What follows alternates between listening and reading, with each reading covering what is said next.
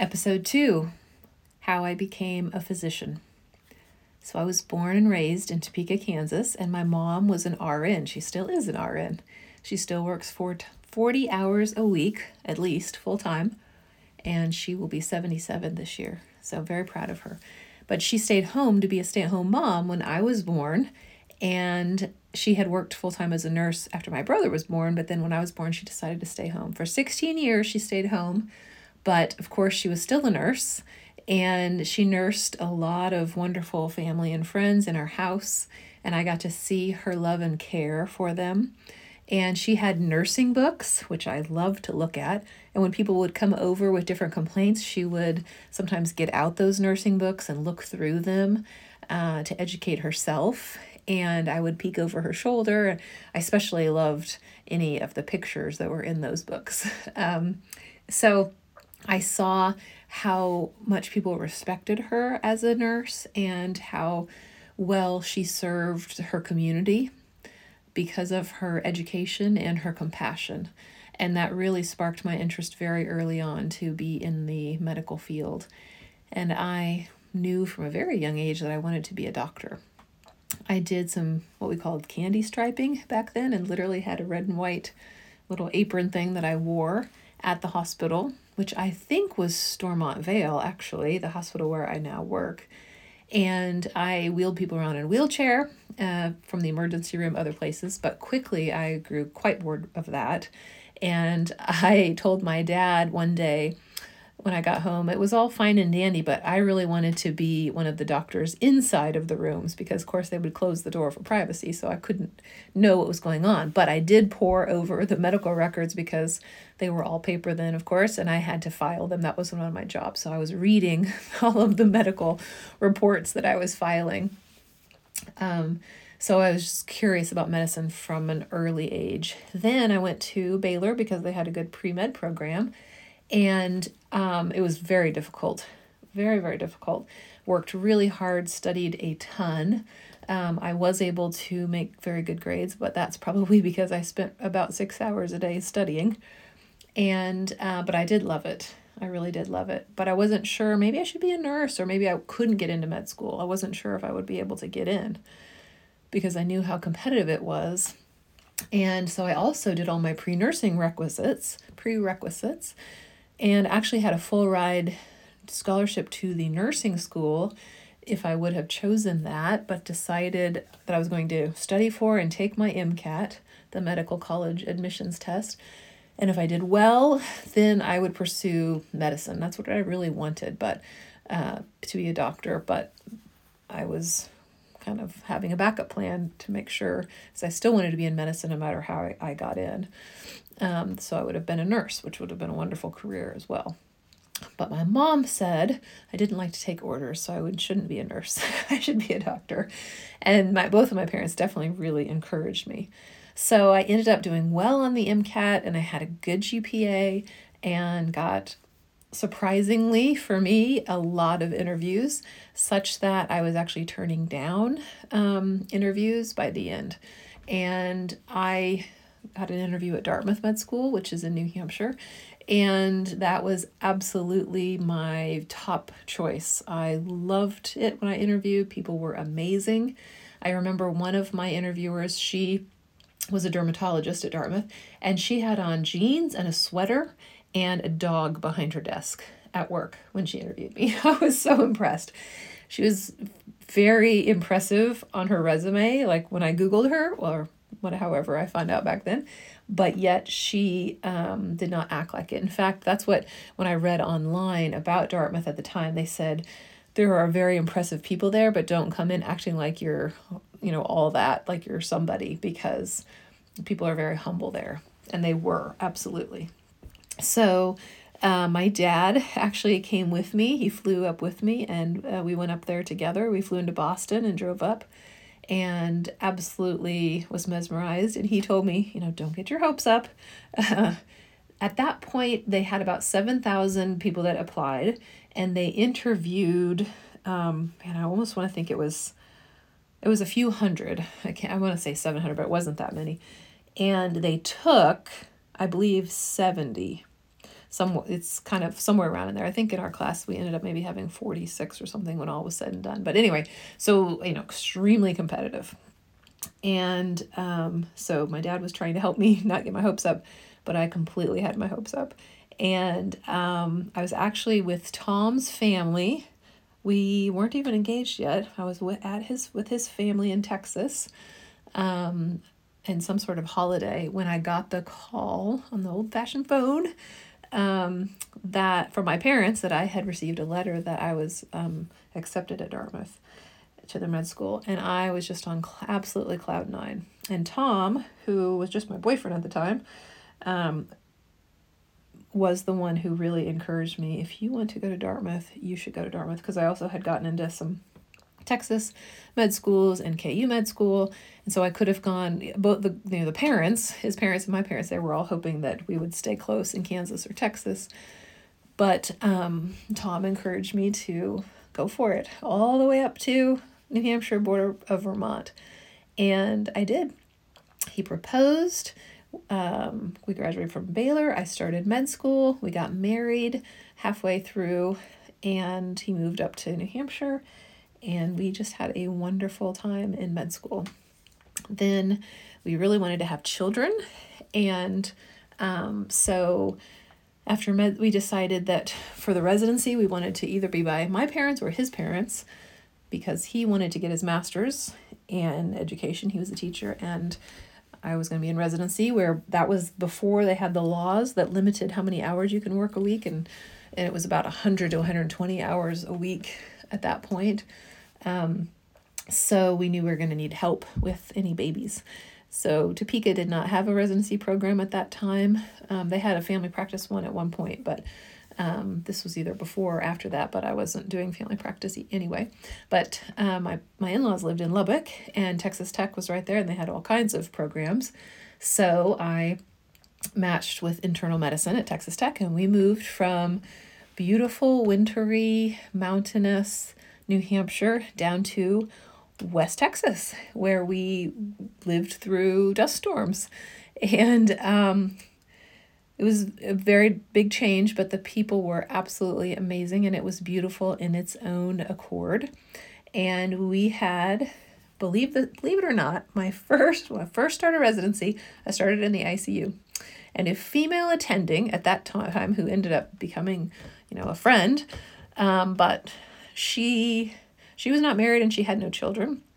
And she told us girls, us women residents, in front of the male residents too, you women better all be on your birth control, because we're not having any babies around here. So I promptly threw away my birth control, and Tom and I got pregnant a couple months into internship, which was so much fun, because we had been married over 4 years at that point, and we just could not wait to start our family.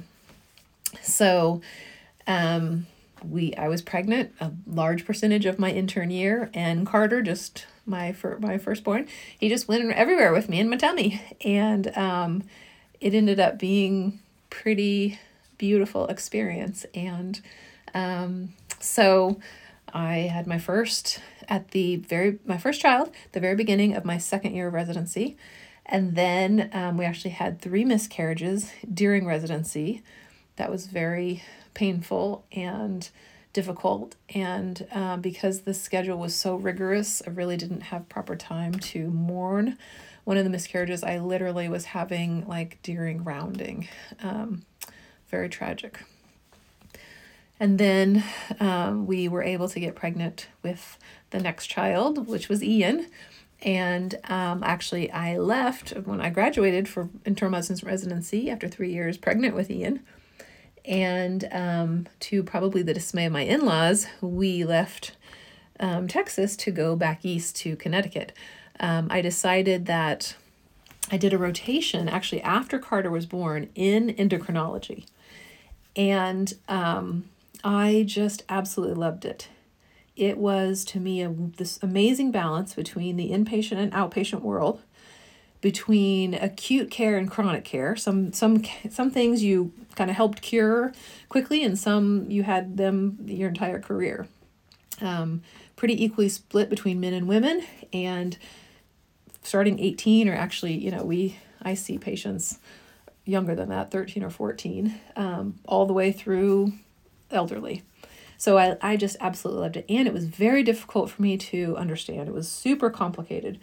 And one day in the emergency room, we had this very, very difficult case and all of these strange labs. And I was with the emergency medicine doc, and we were just kind of scratching our heads like, what does this mean? What does this patient have? And an endocrinologist came by, and he asked him, and he said, this is this, this is this, this is this, this is this, and that's what it is. And I was just like mouth open. Oh, I want to do that. So I was very impressed.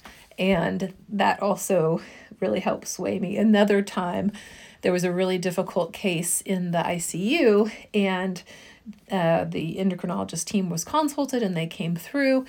And one of the other doctors said, this is a very difficult case when endocrinology is called in. That's the thinking specialty. And I am a thinker. I love to think. So a lot of things kind of got that ball rolling. But I also thought I would stay an internal medicine physician. I could be a hospitalist. I could be a primary care doctor. And I thought about a lot of different subspecialties. I thought about cardiology, GI, oncology. But I decided I was going to apply for endocrinology only at the very top level programs in the country, and a handful of programs.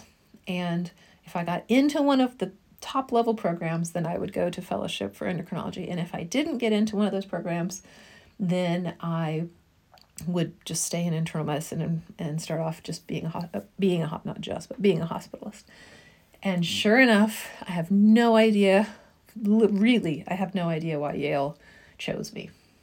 Because when I was interviewing, the other candidates at the time were incredibly impressive, all from Ivy League schools, and we all had these badges on with our names, and you had your name, and then it had what school you were from. So, Joe Schmo from Harvard, whatever, all of the different places. Mine says Susan Bryan, it said Texas Tech. Under that, in parentheses, it said Lubbock, Texas. Like, none of the other schools had a location because you knew where those schools were from. And some of the people that I interviewed with were certainly arrogant about, where they were from versus where I was from, or at least I perceived that. Anyway, I ended up getting it. They only accepted 2 fellows a year. So, Katie Page, who was from California, and she is back as a professor in California, and I started fellowship together. And I was pregnant with Ian, and then had Ian during my first year of fellowship. And that was wonderful. We loved being back in Connecticut. It was definitely a different experience than Texas or New Hampshire. We were close to New York City. We took the train in with the kids. And we certainly did not love the traffic, even 10 o'clock at night, all the heavy traffic. But that experience at Yale as a fellow, Silvio Unzuki was my mentor. He's like world known in diabetes. That experience, I would do that. I would do those years of fellowship again and again and again. They were so life-changing to me in my career. I learned so much, but I think even more importantly than what I learned is I learned how to learn. I really learned to be a lifelong learner and fell completely in love with endocrinology, probably because of the extremely phenomenal endocrinologists at Yale that were my mentors, specifically Silvio Unzuki. Also did bench-side research with mice, so got a lot of research experience at that time too. And then we got pregnant with our third while I was still breastfeeding Ian. We did want to have another, but it happened very quickly. And I was pregnant with Cameron during my last year of fellowship. And at that point, we were paying through the nose to have the boys in a Montessori Yale preschool, which was fantastic, but very expensive. We were planning on staying. Yale had offered me to stay in a position. And we were considering it, but it was so expensive. Tom was commuting about 45 minutes to his high school teaching and coaching job. We were back in Topeka, Kansas, my hometown, for Christmas, and my mom, again the nurse, was friends with one of the bigwigs at Stormont, Kent Paulberg, and she helped take care of his mom at the long care facility where my mom still works. And she wanted me to interview at Stormont. I said, Mom, I'm never coming back to Kansas to practice. I was arrogant by that time as well. And she said, well, just for me, will you please interview? Of course, I'm going to do anything for my mom. She's amazing. So I interviewed at Stormont, and I like to joke that it's the only time it benefited me in my career to be from Topeka, Kansas, because they were thrilled that I was from Topeka and that I had trained elsewhere and that I was potentially coming back. And Stormont really rolled out the red carpet for me and treated me very well. And I was also very impressed. Their endocrine group had trained at places like Mayo and the NIH. This is a good group of endocrinologists. And they had the EMR, the electronic medical record. None of the other places I had trained actually had the EMR yet. So I was like, wow, this Stormont is kind of forward thinking. If they were the first ones that I'd ever seen that had the EMR. So they definitely were early adopters of technology. So that was impressive.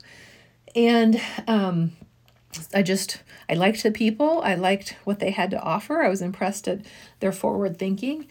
And so I left the day kind of surprised. And then they gave me an offer, a job offer, and an amazing salary offer, which was great and nice, but I really wanted to work part-time.